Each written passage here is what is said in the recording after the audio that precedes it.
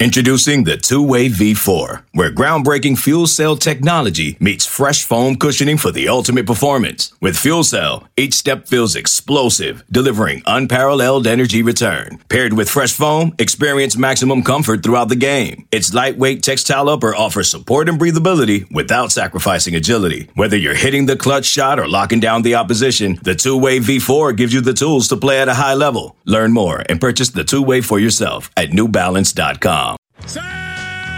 Blitz is defined as a sudden, savage attack. It is indeed all this. The effect is sure. The premise is simple. It's a basic, primal confrontation, man to man. No excuses are offered, none accepted. Welcome to the latest edition of Longhorn Blitz with horns247.com. Looks like a radio station. Now, here are your hosts, lifetime Longhorn Rod Babers, pure athlete, yeah. I transcend race, hombre. Matt Butler. I don't talk man. I back it up. And we are chock full of that, man. Damn right. And Jeff Howe. It's still real to me, damn it. And that's the bottom line, because Stone Cold said so. If you're gonna blitz, come strong, but don't come at all. Coming strong with another edition of Longhorn Blitz with Horns 24/7. I am Jeff Howe. Let's not waste any time and get right into the festivities this week. Let me bring in the rest of the team. He is the master of the soundboard, the drop machine extraordinaire, our daily fantasy sports guru, and our we'll call him our lead research analyst here on Longhorn Blitz. I like that title. Fancy Matt title. Butler. Matt, how are you, sir? Doing well, man. How about yourself? Matt, we were talking before we came on the air, man. You are knee-deep in your research for this NBA restart. Yep, finally got some, in destination points. You know, it's like I know when the final is. Now, normally you always cram at the end, but it's odd in this situation. It's like recreation when you've been sitting around trying to find ways to, push your mind into something when you have nothing to do. So finding out those NBA days was pretty cool. A man who can always push his mind into interesting places, and he enjoys a good rabbit hole, is the third member of our team. He is our lockdown corner here on Longhorn Blitz. Lifetime Longhorn, 2002 UT All-America, 2002 semifinalist for the Jim Thorpe Award. Fourth-round draft choice of the New York Giants in 2003. Spent his NFL career with the Giants, Lions, Bears, Bucks, Broncos, and a year with the Hamilton Tiger Cats of the CFL. When he was done with football, got himself back to Austin, Texas in the 40 acres where he earned his degree. Whenever that T-ring comes back in, we will make sure he wears it proudly. Nevertheless, he is a card-carrying member of DBU, and when you get that All-American honor recognized by the NCAA, they make sure you get one of those black cards. Number 21 in your program, number 1 in your hearts, Mr. Rod Babers. I appreciate the intro as always, brother, and you've been doing some great work over at Horns 247. I appreciate that. Thank you, sir. I read that Adamora column, which was fantastic. That was really good, and I agree with you, too. You're right. And you pointed out kind of when, those big moments that he had in the bowl game. That was if you haven't read that, you got to go read. That's probably why Anthony Cook decided to transfer. Yeah. I think he was seeing some of the same things that you saw when you wrote that article. I missed, I was out on vacation last week, and by the way, thanks to both you guys for holding it down. Good show last week. I missed the Anthony Cook stuff, and Rod, that's kind of coming back from vacation. That's more of what I wanted to focus on. And we know Anthony Cook's in the portal, and he's leaving the program, but, what does it mean for the nickel position, this spur position, which we talk about all the time, Rod? We've been talking about it for years, since we started this show, how difficult that nickel position is to play in the Big 12. Yeah. And it's really funny to see now, NFL writers catching on, oh, my gosh, last year, did you know the Rams were in nickel personnel 85% of the time? I'm like, yeah, welcome to the football world we've been in for the last 10 years. No doubt. Yeah, it's the most important position on defense in Big 12 football, which, like you said, now that equates to the NFL. I think it's one of the top 3 most important positions on the defense now. You know what? Nickel back, spur, whatever you want to call it, the slot corner, however you want to describe it. Sorry, Rod, I got a little jumpy there. But when you talk about different personnel groupings on both sides of the ball, and we talk about it, everybody's kind of in. We talk about it a lot with Tom Herman in Texas. Most everybody is basing out of 11 personnel these days. Yeah, Tom Herman loves it too much. And the fullback, as a result, has become kind of an endangered species. Same thing with the Sam linebacker on defense. The Sam linebacker, I agree with this. As we knew it, is kind of become an endangered species. Yeah. Unless you've just got, and I mentioned this in the Chris Adamora piece, go back to Chris Ash's time at Ohio State.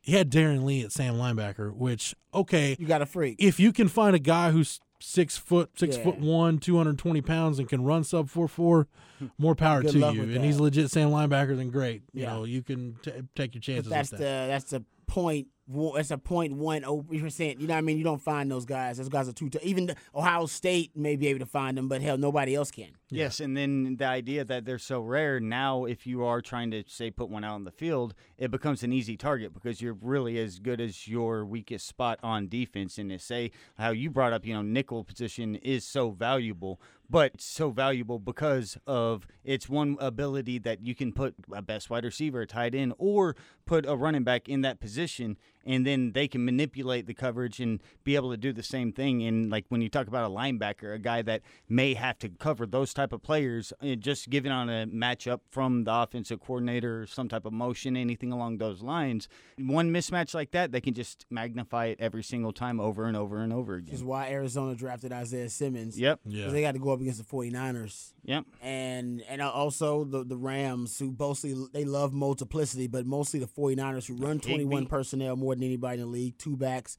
1 tight end, and they love the fullback position, that endangered species. So when nobody else in the NFL is geared to defend the fullback, the 49ers make that a focal point of their offense, and they automatically get mismatches because you try to throw that Sam linebacker out there, and that guy gets matched up randomly on Kittle, and he never plays. Like you said it much better than I did. That's exactly what they do. And then that guy becomes a matchup nightmare. It becomes advantageous to the offense. So that's why Isaiah Simmons is big for Arizona, because when Shannon tries to get that matchup advantage, Isaiah Simmons can be a linebacker or he can be a DB. Depends on whatever you need. He can cover Kittle. He can cover his check. You don't have to change anything. You can have your 40 personnel, essentially all your linebackers on the field, but also morph him back into the defensive backs when he needs to be. That's next level. That's what everybody wants. That's what for so many years, in his second run at K-State, made K-State such a tough out was Bill Snyder still wanting to go, 22 personnel, power run game, multiple tight ends and fullbacks. Because, Rod, you can't even replicate that with your scout team now. Like, you just don't have the personnel to be able to give an accurate look at what that looks like.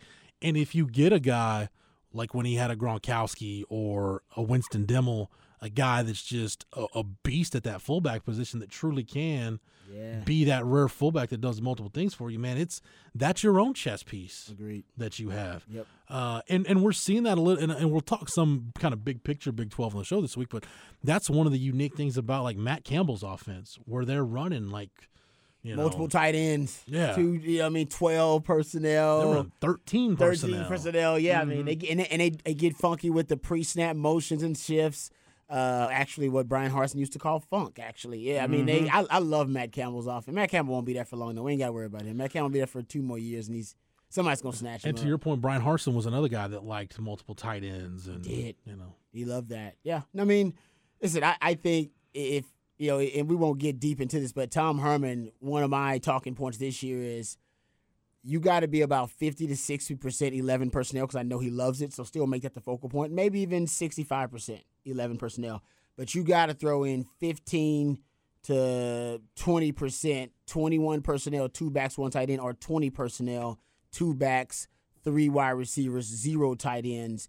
And where basically maybe it's a shotgun split back formation.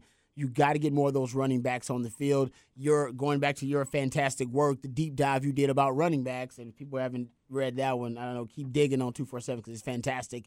But it shows you that not only in Tom Herman's pro spread offense does he actually like to focus on running backs in the passing game, but naturally Keontae Ingram has developed into one of the best pass receiving running backs in Texas football history already. And then you got Bijan Robinson coming in, who's you've seen that video of him doing he's doing the 360 catch, where he's turning around. I mean, I can't describe it to you, but pirouetting. Yeah, I mean, he's a next level kind of guy. Jordan Whittington and Jake Smith are playing the H position, which means they can seamlessly transition between the backfield and also the receiving core. And then you got Rojo back there, too, who's also a decent receiver. I think that's going to be – it's strange. I think that's going to be your best option to move the chains via the passing game rather than your wide receivers, because I don't trust them yet to get separation. That's why – he's going to be big for Yurcich this year to figure out, how many two-back formations can I use?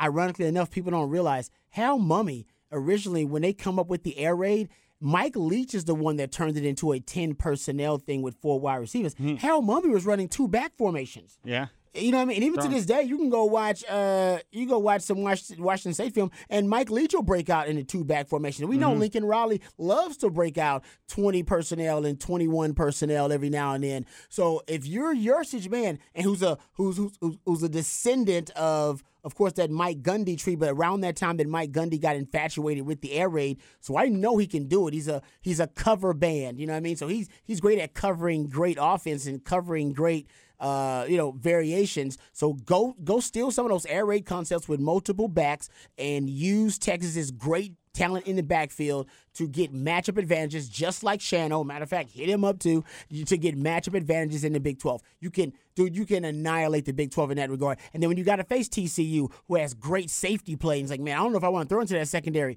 You won't really have to. You can take advantage of their underneath defenders who really can't hold up. And if they want to throw a lot of DBs in it, then you can run the football. Teach those running backs how to be fullbacks and how to block as well. Remember, Yurcich in 2018 when Texas gets beat by, what's his name, Corndog, Taylor Cornelius, 50% of the time, Oklahoma State offense is running two-back formation. They're running 21 personnel, two backs in that backfield, and sometimes it's two tailbacks. It was Chuba Hubbard, Justice Hill, and that guy King, whatever his name was. They were running two tailbacks in the backfield. Teach Texas how to do that, and Stan Drayton should be able to teach those guys how to block, and that way when teams want to load up with defensive backs because they know you're going to find matchup advantages in the passing game with your running backs and your two-back personnel, then boom, you can hit them up and you can run down their damn throat because you got numbers in the running game. That should be the identity of the offense this year. Just getting back to what we're talking about matchup advantages. It shouldn't be that hard. Yeah, and if I don't see it, I'm going to be upset because I think if you don't see it, you see 11 personnel 95% of the time. I think Texas is going to get outscored, and I think Texas is going to get outcoached. Yeah, because you're volunteering a lot of information to the opponents just by doing something the same over and over and over. That mental consumption's so big. But your point about, Keontae, he's a guy that's already seen the production through the air, and that's with really our discussion. We had always wanted to see the involvement of the running backs more so in the passing game. A lot of the times there were situations where it was because something wasn't there and they were able to be effective because he is multifaceted with his skill set and still to be productive. But if it becomes a focal point of the offense, it could really explode. And I remember just because of daily fantasy this past year, you brought up Leach, when it was Max Borghi that he had that, which is a little Christian McCaffrey, the way that he was used. He had 86 receptions for 600 yards and 5 touchdowns last year. That's a running back for Washington State. Yeah. Yes. 86 receptions. receptions. Those guys, yeah. And then their backup had 17. So you're talking your running backs combined for 103 receptions for 710 yards. Yep. And they only ran the ball 143 times for 900. That's their running game. But exactly, it's because of their running and game. It's to find the ability to get them in space, and it's a lot. And I've heard this Max Borghi kid talk about it. He said he loves it because it actually keeps him healthy. He's a guy that isn't even the size of a guy like Ingram, but if you're able to get him away from those bodies, not running headfirst into linebackers, and be able to then scheme out the plays that he's a well-rounded. It's like a Tavon Austin stick route. If he wants to get out into coverage, he can go in every single direction, do whatever he wants, or just out of the backfield, he can run your simple wheels or any type of screen passes. So just having that as a focal point now would be a different part because we've already got good production when it almost seemed to be just a safety valve beforehand, not necessarily a focal point of the offense. I agree. What, Rod, that lost to Oklahoma State where Taylor Cornelius threw for all those yards and had those key runs in the fourth quarter. I love that still corn sticks dog. with you, doesn't it? No, it was just a masterful game plan. People forget how good that game plan was. Because remember the Texas weaknesses, and that's why in 2018. we couldn't believe Gundy's Before game we plan. figured out, because 2017, the strength of the defense was you had those two linebackers who were probably as fast as any DBs you had on the field, and you had basically made the lightning package your base. So you had 6 DBs, but your two linebackers were as fast as DBs. You had 8 DBs on the field at base at any given time. And depending on if it was Jason Hall or Antoine Davis or John Bonney, you sometimes had a DB that could morph into being an outside linebacker presence for you. It was just a really good, malleable defense for the Big 12. It was perfectly suited. So what Mike Gundy did when they lost Malik Jefferson, I guess was it? Mm-hmm. So it was just brilliant the way Mike Gundy decided to game plan, because he used the two tailbacks in the running game. The tailback would be able to get to the second level as a blocker. So he's like, they'll get to the second level faster than my tight end or I think they call the cowboy back or whatever it is, or the guard or the tackle. All right, let that running back just run to the second level. And that guy was getting to the linebackers over and over again, and he just still chipped them. He just got in their way, but that was enough to them to get to the edges. And remember, they kept getting to the edges over and over and over again. And that's what you can do in the running game. Teach those running backs the angles and the leverage in the blocking game. And I think Rojo would definitely be really good at it. IQ. I think Keontae Ingram could end up being good at it because he's got a physical enough body. Hell, you still got – isn't Danny Young still back there? I mean, you got enough guys. Bijan Robinson is just an all-around freak, so of course there's been some buzz that Danny Young could maybe get a look at linebacker, but he could. Well, that fits this running back role too. But I'm just saying, like, that game plan. People don't realize how good it was, man. Gundy, that was Yurcich, but that was a brilliant game plan. Gundy is really good at figuring out. He's kind of Shano in that respect. What's your one weakness? All right, I'm going to go at that, make that guy's life a living hell, pull on that thread until the whole damn sweater unravels. Or once you address that, leave yourself vulnerable, I'll have the counterpunch ready to go. And that's what I admired about that game plan. But Yurcich can use that here in Texas. It's the same concept. Just use those tailbacks in the running game as blockers, and with Sam as the +1, you got the numbers advantage. And if they want to load up with defensive backs, you can just run it. And if they want to load up with linebackers, you know what? Sam Ehlinger can spread them out, and then you can find the advantage with Jordan Whittington. I mean, you can go 11 personnel, Jordan Whittington at the H, and then shift him into the backfield, and automatically, boom, you're 21 personnel. Yeah. Automatic, like just with one shift. Okay, you know what, got 21 personnel, and then the defense is like, okay, he's going to run it. Boom, you can run it right down their throat. Power running game. There's so many different things you can do now, but the focus has got to be the backfield and not necessarily the wide receiving core. I just don't. Tariq Black and Brandon Eagles, if Brandon Eagles plays, you know what I mean? Like, look at all the uncertainty at wide receiver. You'd be a fool to start building this damn offense around the wide receiving core. Well, and you'd be a fool. We've seen already, like at the highest levels of football, like the Patriots, an entire offense can be schemed around a short passing game if you don't have great outside options. This whole past season, there were two. You didn't have any outside options on that team other than Gronkowski as a guy that was diminished 2 years ago. Traded for Sanu, brought in Antonio Brown. Rex Burkhead and Deion Lewis and James White and a never-ending valve. So you can actually have a top-end offense with that. But when you bring up that 2018 version of Gundy, it was the reason why going into 2019 against Oklahoma State, we were sort of fearing Gundy because you knew his ability to scheme. And then after hearing you explain that right there and how it happened, it really almost was as if Gundy saw what he did in 2018 and wanted to pound Texas, but didn't have the same pieces in 2019. And he began to just run his head into a brick wall, and it didn't work. But when you look at that 2018 way that it was used, and when you have a guy like Sam who is a dual-threat quarterback too, people can remember back to like the Fozzie days when we were just running a Wildcat because you had no offense and how effective that can be. And if you're talking about thinking about a Wildcat situation all the way back to when it hit the NFL, and the key part was a guy like Ronnie Brown would be lead blocking for the rookie, and to have those you have a weapon that has to be accounted for, but then it also is never accounted for as a blocker in those situations. Agreed. So then you change sort of what everybody the defense, what the defense is expecting you to do. So that's the chess match that you can do, and if you have all of these different pieces that can fit to whatever matchup you like, and we aren't even talking about the Whittingtons and the Bijans because we don't even know how they're going to go in, and we've already seen the Roschon and then seen Ingram. It's just a handful of things that if you are going to have 1 year when the outside positions aren't going to be great, we've already seen you can manufacture offense through certain roles there.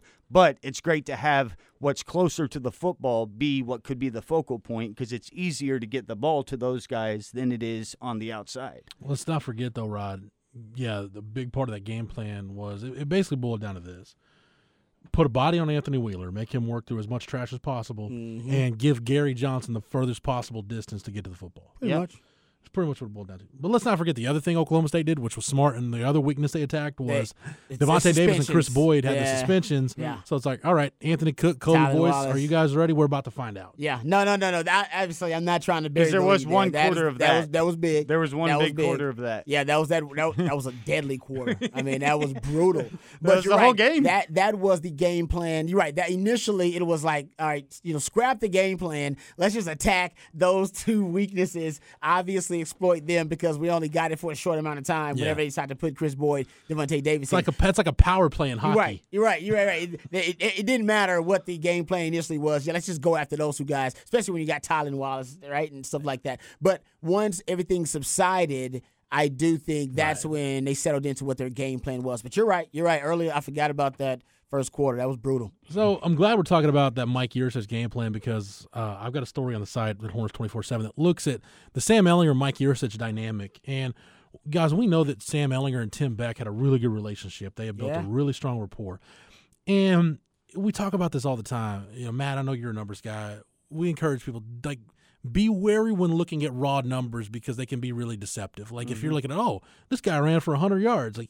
Yeah, but 80 of that came when you were down by 3 touchdowns in the fourth quarter. So, yeah, you got to 100, but nobody really cared. It didn't matter. Passing yards in the Big 12, a huge one like that. Yeah. Catching up. So you start looking at the raw numbers, and you look at the Texas offense last year, like, man, okay, they were good. And you even look at metrics like SP+, and Texas was, top 15 in the country in SP+ offense last year? Maybe top 10. I forget where they ranked.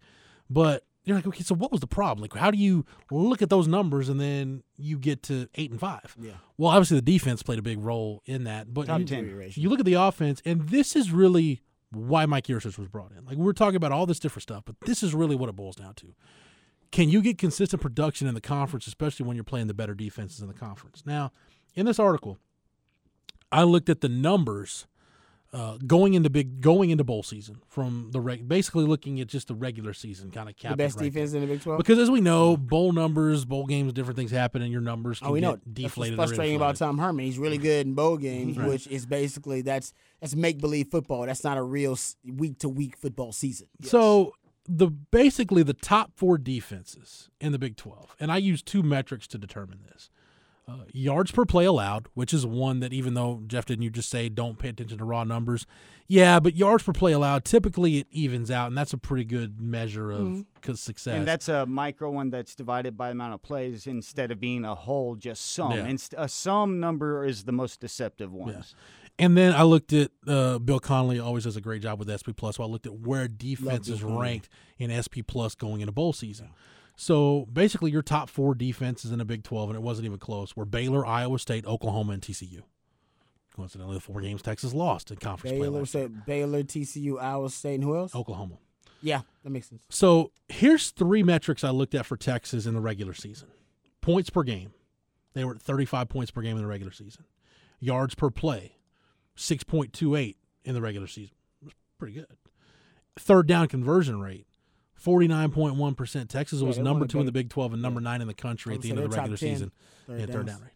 So then I broke it down by conference play. I said, well, let's look at those bottom 5 defenses, right? And Kansas State was one that that's one of the better they ones. were on the border, but their yards that we talked about that going into that game, weird, Rod. Yeah. Their yards per play allowed, they were like bottom 3rd in the country in yards per play allowed. So it was like, K-State's got this great defense, and I remember us sitting here on the show like, go. The offense was basically not exposing them a lot. Right, the offense was doing their best to not expose that defense, and they got exposed as the season went on. Which is where, more. like, the numbers don't even out. Where if you're saying, like, well, look at their points per game and look at this. But if you start looking at metrics like yards per play and see that it's really high, yards per play allowed, then that's when you start to figure out, okay, you're masking it somewhere. Where are you masking it? So I looked at how Texas performed in those 3 areas: points per game, yards per play, and third down conversion rate against the bottom 5 defenses in the conference. Points per game goes up from 35 to 40.4. So they're averaging almost 5.5 points per against game more against the bottom 5 defenses in the conference. Yeah. Yards per play, Rod.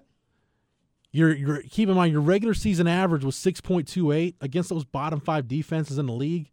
You're at 6.99. You're almost at 7 yards per play against those bottom 5 defenses. What you're supposed to do. And your third down conversion rate you look at your regular season third down conversion rate, 49.1. Pretty good, almost 50%, right? Against those bottom 5 defenses, it goes up to 53.6. So you are dominating. It is like clubbing baby seals. You are bludgeoning the worst defenses in this conference, which you should be. Yeah, see, this is not good. But though. that doesn't mean that But you're saying, great. okay, it's got to It means you're just better than bad. Based on those numbers, that means you're about to give me some real bad news. I'm about to give you the other side of the pillow, sir, and it is not cool and good feeling. You have flipped that thing multiple times, and it's hot and sweaty. And by the way, Longhorn fans already you're not getting a good night's sleep. They already sleep. know this, but you're about to give them quantify it. you're about to give them the mathematical version of how bad it was. This is what Big 12 offenses do to defenses. Against the top 4 defenses in the Big 12 last year. Not good. Points per game. Not good. 20.5. Woo! That's a 15-point drop, basically. And look at just how you are against the defense. You're at 40.4 against the 5 worst, against the 4 best. You're at 20.5. You're averaging basically 3 touchdowns less per game. Yeah. Against the top defenses. Yards per play. Keep in mind, you're basically at 7 against the bottom 5 defenses against the top 4, 5.14. And that is, when you're talking about that big of a discrepancy in yards per play. 1.85, you get 3 downs, that's 6 yards per set of downs. It is miles apart. And your third down conversion rate, Rod, against those top 4 defenses, you're down to 38.7. Yep. You're under 40. You're going to above 50% to under 40. I mean, I didn't know it was that bad. Obviously, we watched those games, so we knew it was bad. That's horrific. That's terrible, as Charles Barkley would say. That's terrible. 100%. Somebody, you know what? Maybe Tom Herman had those stats. That's why, hey, man, y'all got to go. Y'all got to go. All of y'all got to go. Well, because I ain't going to fire myself, but the rest of y'all got to get the hell out of here. We are not competing in not even the elite level, but just the upper echelon or the upper half. So, you ain't ready for a Bama, a Clemson, Ohio State, or somebody like that. You ain't even near ready for that. Your offense isn't, because your offense is a mirage. And I think the troubling thing is a fugazi. The troubling thing, too, guys, was you look at those games, those 4 games, it was all 4 different ways that the offense suffered. Oklahoma, you got your head kicked in along the line of scrimmage. You allowed 9 sacks. Line had a meltdown, and they couldn't handle the twists and the stunts. They just couldn't figure it out. Everybody knew it was coming, and the offense, they just couldn't do it. They couldn't adjust. First half of LSU Imagine was the same not being able to adjust to a simple football tactic that's existed for 70, 80 years. Like, now we got nothing. Just throw your hands. I got nothing. Beat them. I can't figure it out. You're gonna do the okie doke. You go to the TCU game. Turnovers. Sam had a meltdown. Well, routes were predictable. So TCU, Gary Patterson, who's a brilliant defensive mind, the NFL loves him as a defensive mind. They basically were able to, really predict accurately what the route combinations were going to be. And Sam had a tough time, and the NFL scouts were tough, but Sam had a tough time throwing guys open in that game, and guys weren't creating separation. So that's a concern for Sam. You know what I mean? And because this year, his wide receivers may not be getting separation. He may have to throw guys open. He may have to be extremely accurate with the football. Guys on the left shoulder, I got to make sure I throw it to the right and to the outside. You know what I mean? Like those types of NFL decisions. Can he do that? Because he didn't do it versus TCU. By the way, TCU had the best secondary, arguably in college football last year. Yep, that secondary with 2 safeties who will play in the league, who will be all Big 12 selections this year, and also the corner that went to Minnesota. Jeff Gladney. Jeff Gladney, yeah. Jeff Gladney. So first-round pick. So there'll be that secondary probably had 2 first-round picks in it, or maybe a first and a second, and it's going to have another guy drafted. Yeah. Because both those safeties are fantastic. Yeah, Trayvon Mulring and Ardarius Washington are both going to have a chance to play in the NFL, for sure. And talking about just the receivers you brought up there, too, and that was with Devin Duvernay, who is about as well-handed, sure-handed of a college receiver that you'll ever find, and with Colin Johnson, a guy that had a catch radius and frame and hands that were great. So whenever there wasn't separation, you saw Sam maybe squeezing it into a window to Duvernay that not every receiver is going to be able to catch and things like that. So it's just another thing that this year, some of those tools that you had that could bail you out in those situations, it just makes it even tougher. Got to scheme guys open. Exactly. Scheme guys open. Yeah, and obviously against these defenses, that's tough to do. I'm glad you mentioned scheme because so we talked about Oklahoma's line of scrimmage. TCU was turnovers. Iowa State was scheme because you remember that game where they found something at the end of the half where you're in the up tempo. They went back to the run game. They kept going back to the run game for some reason. They just kept slamming their head against the wall trying to run the football. And then by the Baylor game, it was a combination of all of those things. Sam wasn't very good. You lost the line of scrimmage battle. Your predictability hurts you. It was just a bad day at the office. Sad route tree that you've always brought. That Charlie Brown Christmas route tree that Texas had, where they had four or five different routes, basically, no variations. Yeah, that caught up to them, I think, by the end of the year. But that Iowa State, that may be the most unforgivable of all those. Losses. I keep because thinking, that one you found the answer. You figured out what worked. Your adjustments, they actually worked. And then you ignored your adjustments and somehow went back to the initial game plan you came into the game with that didn't work. It was, that was, definition of insanity, doing the same thing over and over again, expecting different results. That was insanity. Yeah, because you had just scored the drive before, going down the field, opening everything up, and then the drive where you had to score, had to get first downs, had to score points. That's the drive where you decide to go into a shell and break out the game plan that didn't work from the jump. You pointed that out. It's so perfect, too, because where we're just before that talking about how Texas offensively was almost like, say, giving the answers to the test to the opponents or giving them a study guide. But then the one time you have been able to figure out their study guide, their answers, you sort of abort from the mission. It was just bizarre. Yeah, it was sort of like Gundy did, how Gundy did against us. Gundy did it this year. He did it to us. He did it's just it's weird to see those when Herman and Gundy.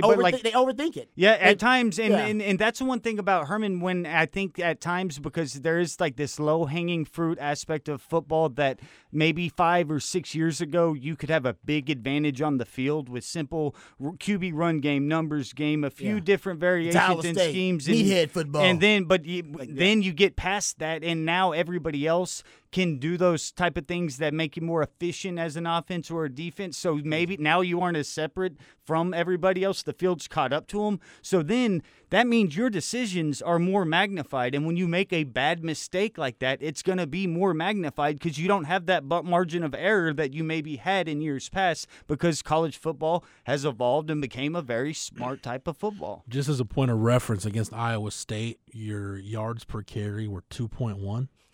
Ran it 26 times for 54 yards. The 9-sack game the 9-sack game against Oklahoma, and granted, Roschon Johnson had the 60-yard run or whatever it was that kind of inflated your rushing numbers. In the 9-sack game against Oklahoma, you're at 2.8 a carry. Yeah. So you had a better day running the football with sack yardage included against Oklahoma than you did against Iowa State. Unbelievable. And granted, I mean, that's the raw numbers, but I thought Texas didn't run the ball enough against Oklahoma. Oh, you're right. They were popping big ones. Yeah. They basically had to bang their head against a brick wall for 2 or 3 plays, but they'd pop one every now and then. I agree with you. Because nothing else was working for you. Because that's what K-State. Your wide receivers didn't come to play that game. That's what K-State figured out against Oklahoma. If you stick with the wrong long enough against that, and every defense has a flaw, Rob. We know every defense you've got a weakness somewhere. And with that Alex Grinch defense, it's kind of like the Manny Diaz defense where they are blitz heavy. It's kind of a simple scheme, but man, if you make a wrong read or you guess wrong, then you can drive tour buses through gaps. Yeah, it's basically gonna be a tackle for loss or big runs. That's kind of how it works out. Much. Yeah. No, I agree with you. It's interesting, man. That's why when the Utah game where they figured out the bunch formation, right? They call it snug. Here, we watched some film. We figured out the snug formation gives you a decisive advantage versus their coverage schemes. I'm like, it's a bunch formation, and it gives you an advantage versus any coverage scheme. Yes. It allows you to get a free release for your receivers, and your routes are not as predictable because they're coming from different launch angles. That's not sound like baseball, but release angles, I should say. No, you're right. So, that you should always be using bunch. You can use the same route combination, but like, hey, we're going to get to it a different way. You're going to get to it via this bunch formation. So, a delayed release for the inside guy. They didn't do a bunch formation until Utah. It's a few different ways. A bunch. Yeah. And they acted like it was some some revolutionary concept that Meanwhile, we're gonna steal. We stole this from the L.A. Ram. When Sean McVay came down here, he told us about the bunch formation. It's like what? Right? It was like, what are y'all talking about? It's funny because Oklahoma bunch. trolled Texas. Yeah. You had Jalen Hurts handing Lincoln Riley a starburst after the game, just trolling him at the end of that game. I can't believe it. That's what I'm saying. Like some of this stuff is unforgivable, man. Yeah, unforgivable. Yeah. And what makes it even more frustrating is I've been in clinics where Tom Herman has talked offense, and I've seen his offense at Houston. They use bunch formations all the time.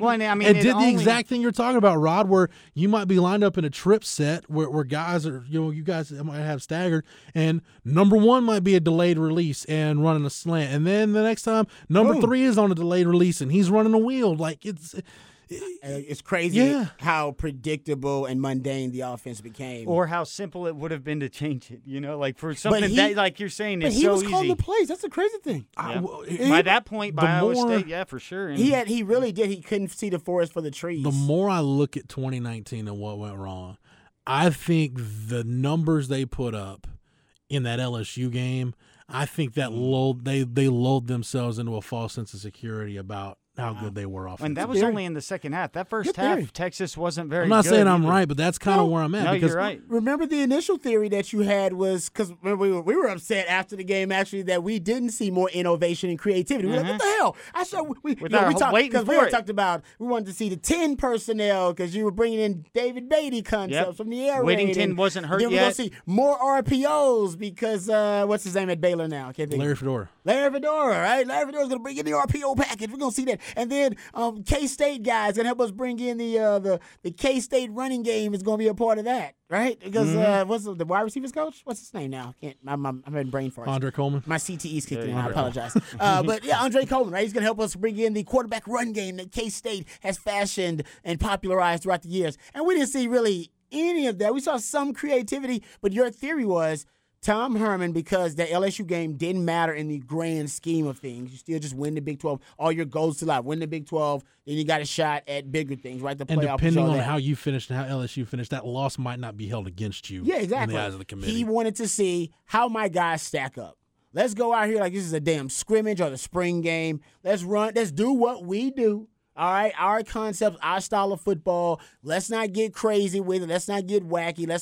We're not going to go all in on this game. We're going to just go out there with our bare bones concepts with our raw athletes versus LSU's raw athletes, who everybody says top 5 in the country. We all agree. And let's see if we can match up. Let's just see how we match up. And we know if we give them a schematic advantage, coaching advantage, oh, hell yeah, we'll win that all day, every day, like we do in the bowl games when we face a really good team. And I don't know. I think your theory, Tom Herman's an arrogant mofo. I could see him doing that. Like, no, this doesn't really matter in the grand scheme. We're not going to get beat down by LSU. Our guys are going to be ready to play. And he was right. But what he didn't remember is that was the best that Texas played all year, other than the Utah game, arguably offensively. And that was probably one of the worst performances we've seen from LSU all year, strangely enough. Yeah, that was one of their worst performances. That's like, it was like bottom 3. Yeah, but it was game 2 with Joe Brady and this new offense. So they didn't know who they were yet either, and we didn't either. Unfortunately, we deteriorated after that. That was our best offensive performance, arguably, all year. Yeah, you could argue that. Yep, 31 points in the second half. Only had 7 in that first half. In that first half, yeah, and especially when you look at if one of those 2 goal line possessions in the first quarter turns out different. I forget we had 2. Oh, well, because Osai just picked it up. It was sort of the same one. That's you bad. just had 8 plays. It sort of reminds me of 4 plays from inside the LSU 8-yard line, and you got 0 points. Yeah. No, I'm sorry, 8 plays. 8 plays from inside the LSU 8-yard line, and you got 0 points. Wow. I was told there would be no math involved today. No, that's. But that's where nothing else. I mean, I'm sure I'm more than open to suggestions, but that's kind of where I come out of it. I think that LSU game a lot of it for Tom Herman was probably confirmation bias. So yeah, okay, we do what we do, we're going to be fine. Because we talked about the game plan in the Oklahoma game. Theory. It's like they knew what Oklahoma was going to do. Hey, they're going to come screaming down the alleys on bubbles and this, that, and the other. And it's like, okay, Oklahoma's doing exactly what you said they were going to do, yet you have no counterpunch to that. It was amazing. What's the deal here? they came out off. I think the one thing they did offensively that I hadn't seen them do a lot was they did open up the slot fade. Yeah, right. Remember the slot fade? Jake Smith dropped that one, and he dropped that one. Mm-hmm. That's one of the one. I think that was kind of. I'm trying to think of a lot of innovations they used in the game. They didn't do a lot. Well, they started throwing, and it's I funny. think they might have had the, one Duvernay in the backfield snap or something, but they didn't do a yeah, I lot. think It wasn't very innovative or creative. Minimal innovation. Looking back at just the game log right now at some of the play-by-plays in that first half, because I remember that Duvernay did nothing because he finished the game with 12 for 154, but 10 of those receptions were in the second half. The first half, he wasn't a focal point. When you look at the focal point, actually, first play of the game, 19-yard pass to Ingram. Ingram had a couple targets out of the backfield, but then on that goal line series you're talking about was when the Ingram drop happened, and then so we're going back to the LSU game. LSU. Yeah. So looking overall, no, you're right. No, because they had that. Remember that.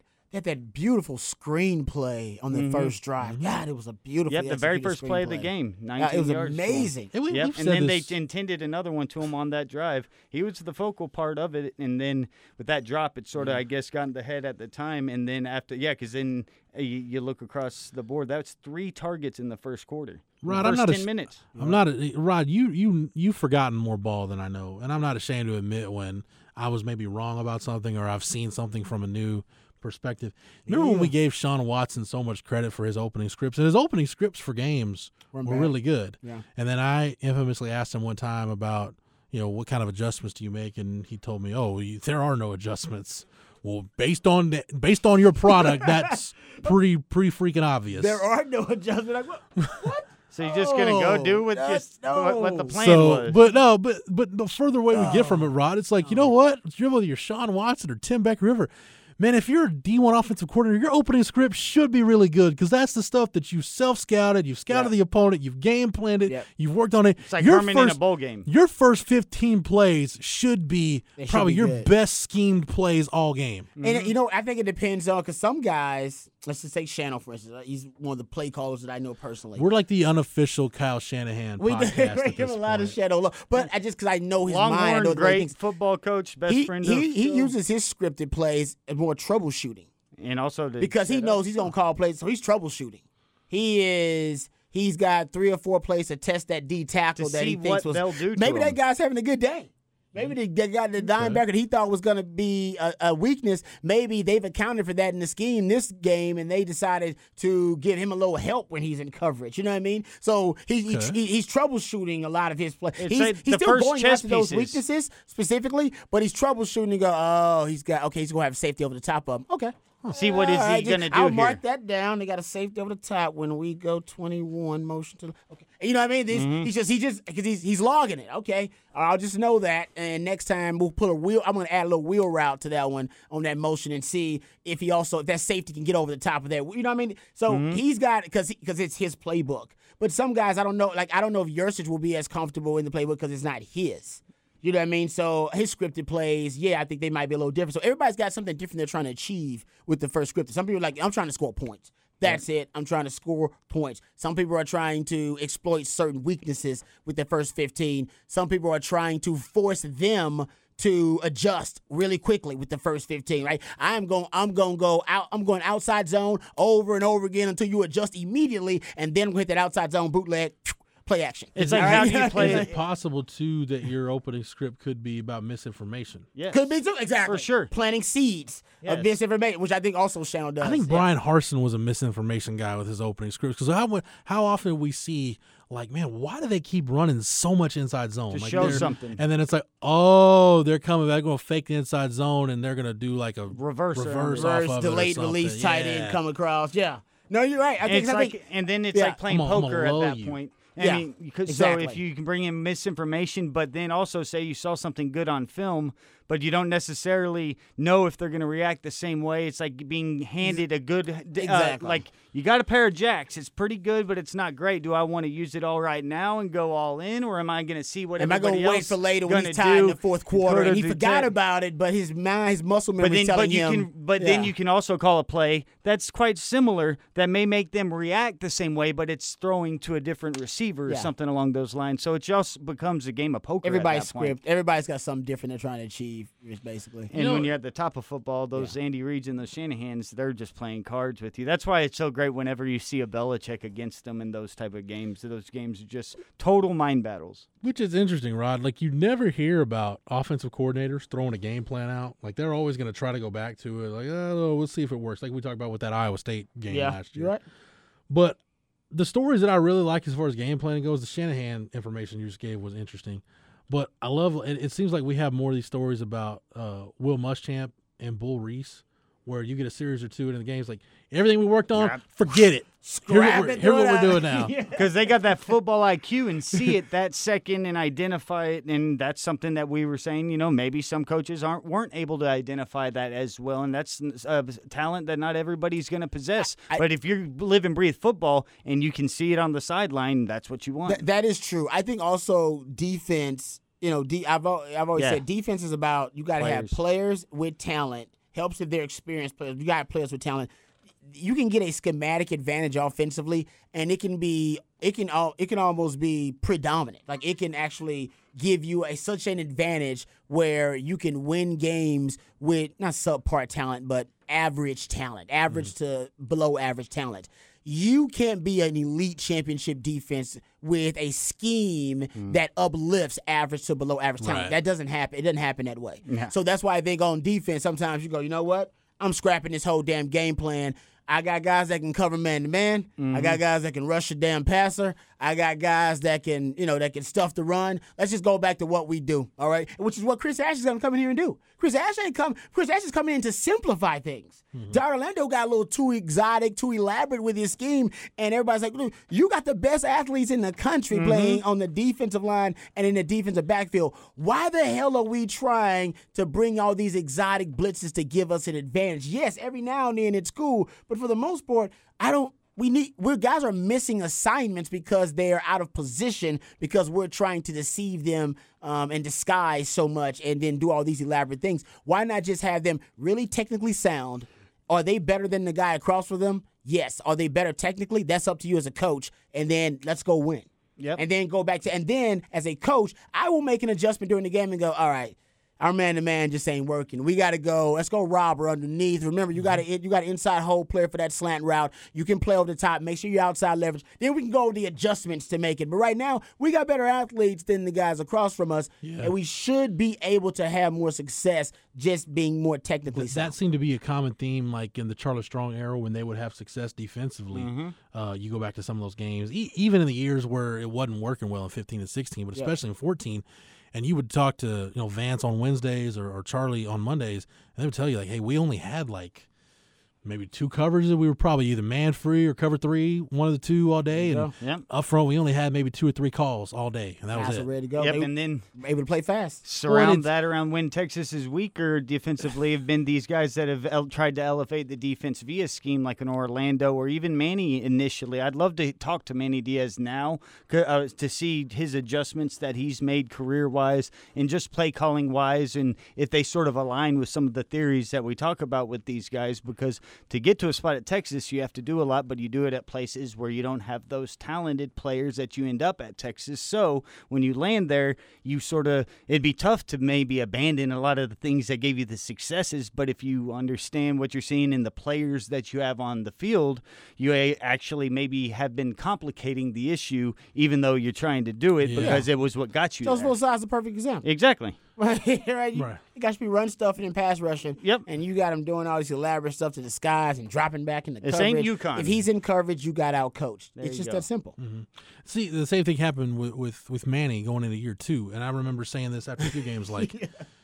I remember saying something to the effect of, I'm going to snap on somebody the next time I see Alex Okafor 30 yards down the field. I remember you saying Alex that Okafor a lot. should never be. I think it was the West Virginia game. And I'm like, 2012. I would rather him trying to tear Geno Smith's head off if I'm Manny Diaz than he ain't gonna do nothing against Tavon Austin. Sorry, Alex Okafor, I love you if you're listening, but if that's the matchup, if I'm Dana Holgorsen, I'm taking that all day, every day. You want Tavon Austin? Yeah. So I just think for Manny, to your point, Matt, I think Manny was just a young coach at the time that just got discombobulated, and then by the time he tried to get it back, it was just too far gone. It was too late. For Vance, and I throw Charlie in there too, because that was Charlie's defense as much as it was Vance's. I think for them it was kind of and we saw this, Todd Orlando actually benefit from this.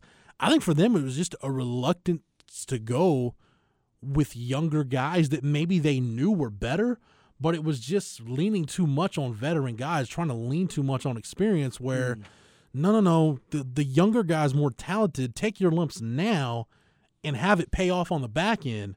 Well, the payoff was Todd Orlando getting paid off for it on the back end where he's got Chris Boyd and Holton Hill and Malik Jefferson. Now all these guys are experienced. Yeah. Now when they've got enough reps under the belt, now Todd Orlando's the one benefiting. Yeah, we've seen that. In 2018, I predicted Todd Orlando would have a bad defense. It would get worse in 2019, and he would be fired, Black Stradoma style, and it happened.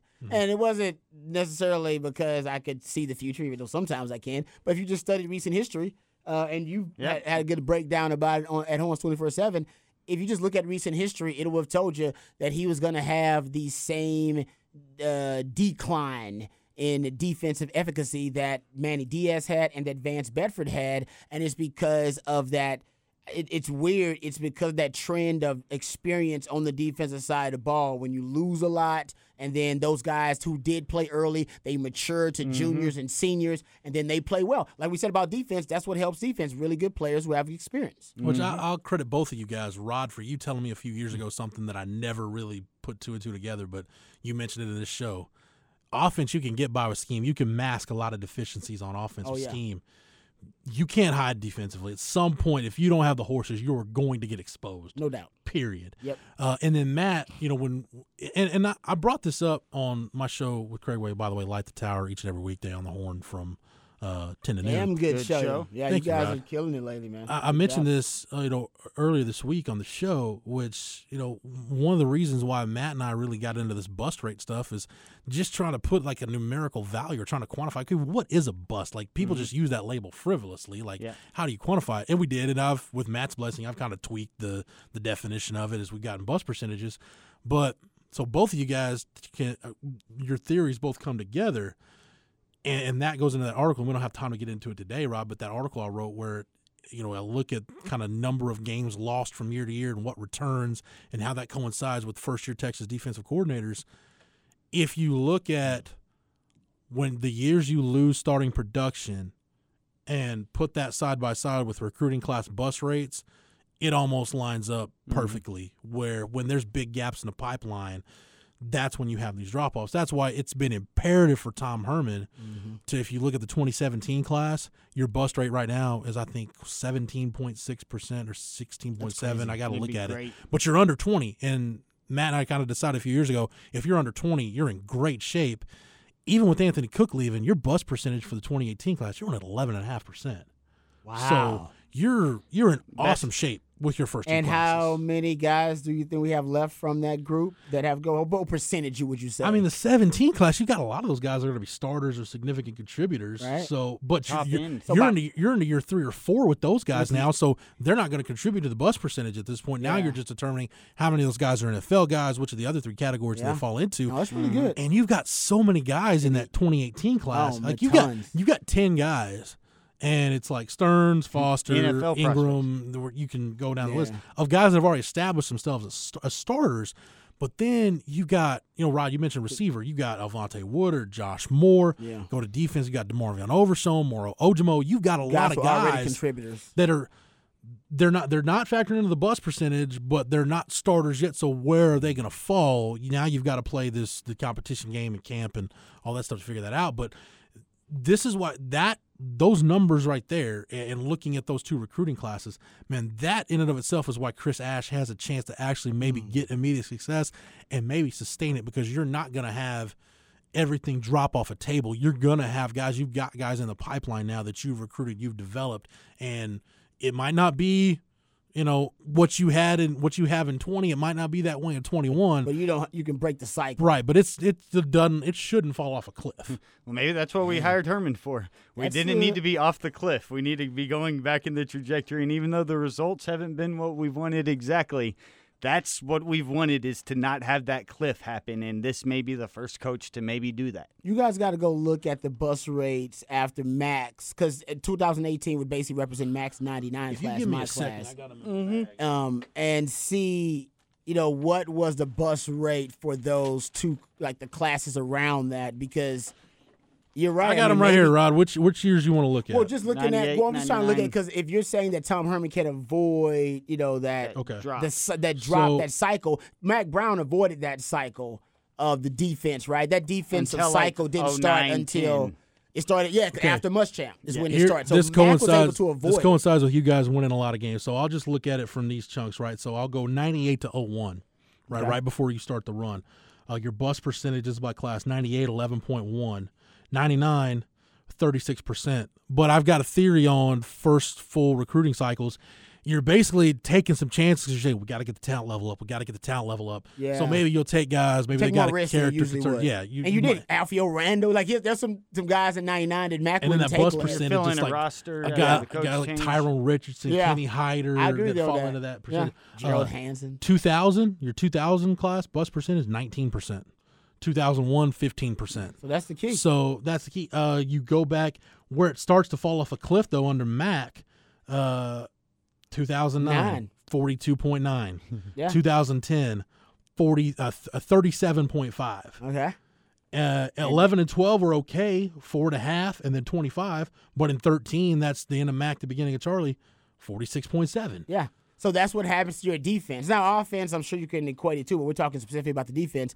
You, like you said, you don't have that steady stream of young guys who were contributors who could become starters for you that next year and fill in those roles, who still have experience. All right, so they're not just, freshmen and guys who are inexperienced you're throwing in there, but they weren't in a starting role yet, so they don't contribute to the bus rate. They contributed to either the NFL success rate or to the contributor success rate. But when you have those really high bus rates, and man, I know we won't go back and look at it specifically on defense or offense, but I bet on defense specifically, because we talk about how talent has to be your main contributing factor to success on defense, talent and experience.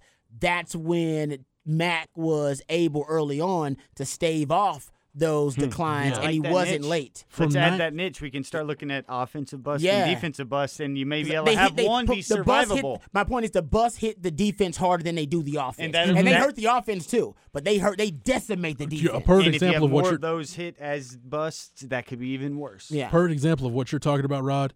Look at the 2016 class, which coincides with these two drop-off years for Todd Orlando.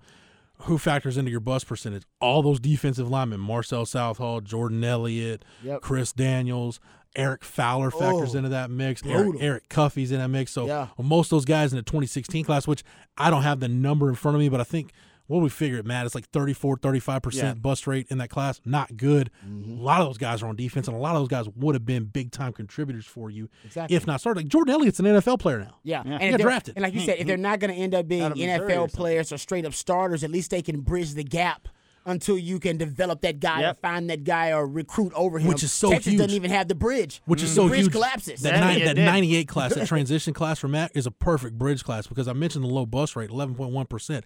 And you only had, I think, 2 or 3 draft picks in that class, but go look at the number of contributors you had. I mean, that's Ahmad Brooks, Lee Jackson, a lot of guys that played a lot of football. Maybe they weren't NFL draft picks. They got it ready for guys like me and Nasty Nate, and that's Irvis Hill, Jermaine Anderson, and Tyrone Derek Jones, Everett Rawls. Yeah, you got it ready for your young guys to take over. That's the bridge. And that's a perfect bridge class. No cavernous holes. So that's what you're hoping that Tom Herman has. That he got that 2017 was a good and bridge for him. 17 is a great bridge. That's what bridge for 18. him. And it's got the potential. I mean, you got a franchise quarterback in that class. Yeah. You're going to have a high draft pick on the offensive point. line at Cosme. I think Taquan Graham could end up getting drafted. I love him moving inside. Derek Kerstetter's a part of that class. Bimmage might be your best pass rusher. He could be getting ready to take off.